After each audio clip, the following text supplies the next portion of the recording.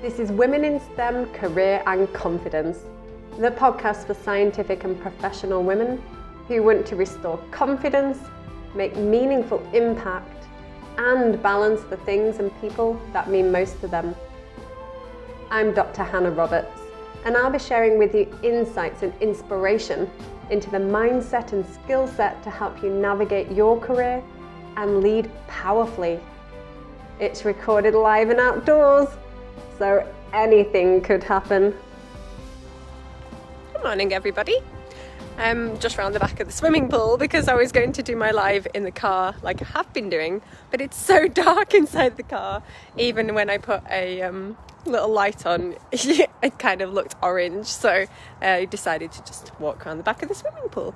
So, and I also had Maroon 5 going around my head when I was swimming along this morning, so that's what kind of morning it is. So I wanted to talk to you all this morning about worthy goals. Now, I don't really like the word goal because it tends to activate superwoman. It tends to be a bit like these SMART goals: specific, measurable, achievable, realistic, and timed.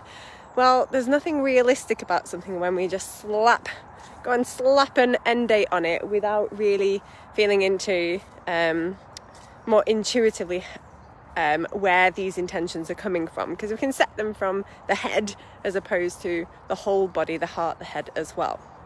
So I really like the word intention instead, where we look really far out at what bigger difference you want to make and then work backwards. Of course, in a team setting, of course, there's a time and a place for SMART goals. That kind of goes without saying, because you have deadlines and milestones and all that good stuff. But when it comes to our own personal intentions, I prefer the word intentions. But having said that, there's a guy called Michael Sanga-Bunga, I think that's his name.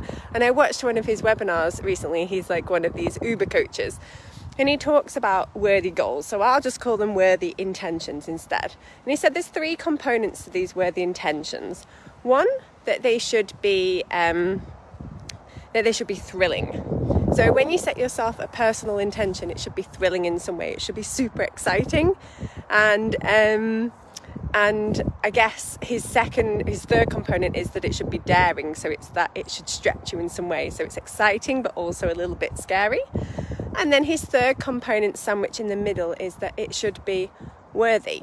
So it should be in some way linked to a bigger difference that you want to make in the world. So I thought I would share those components with you, those 3 components, because I just really liked the way that they match together with intentions. So especially because we're coming towards the end of the year, so it's a perfect time to be doing your yearly planning. I am doing a 2022 planning workshop the end of November, so if that's of interest to you, just drop me a message or link below. I haven't quite created the ticket page yet, but it will be coming very soon. Okay, so I hope you'll have a great day, and I'll see you all very soon. Bye for now. Thank you for listening to Women in STEM Career and Confidence. To get further support in your journey, join me in Breakthrough Unleashed on Facebook.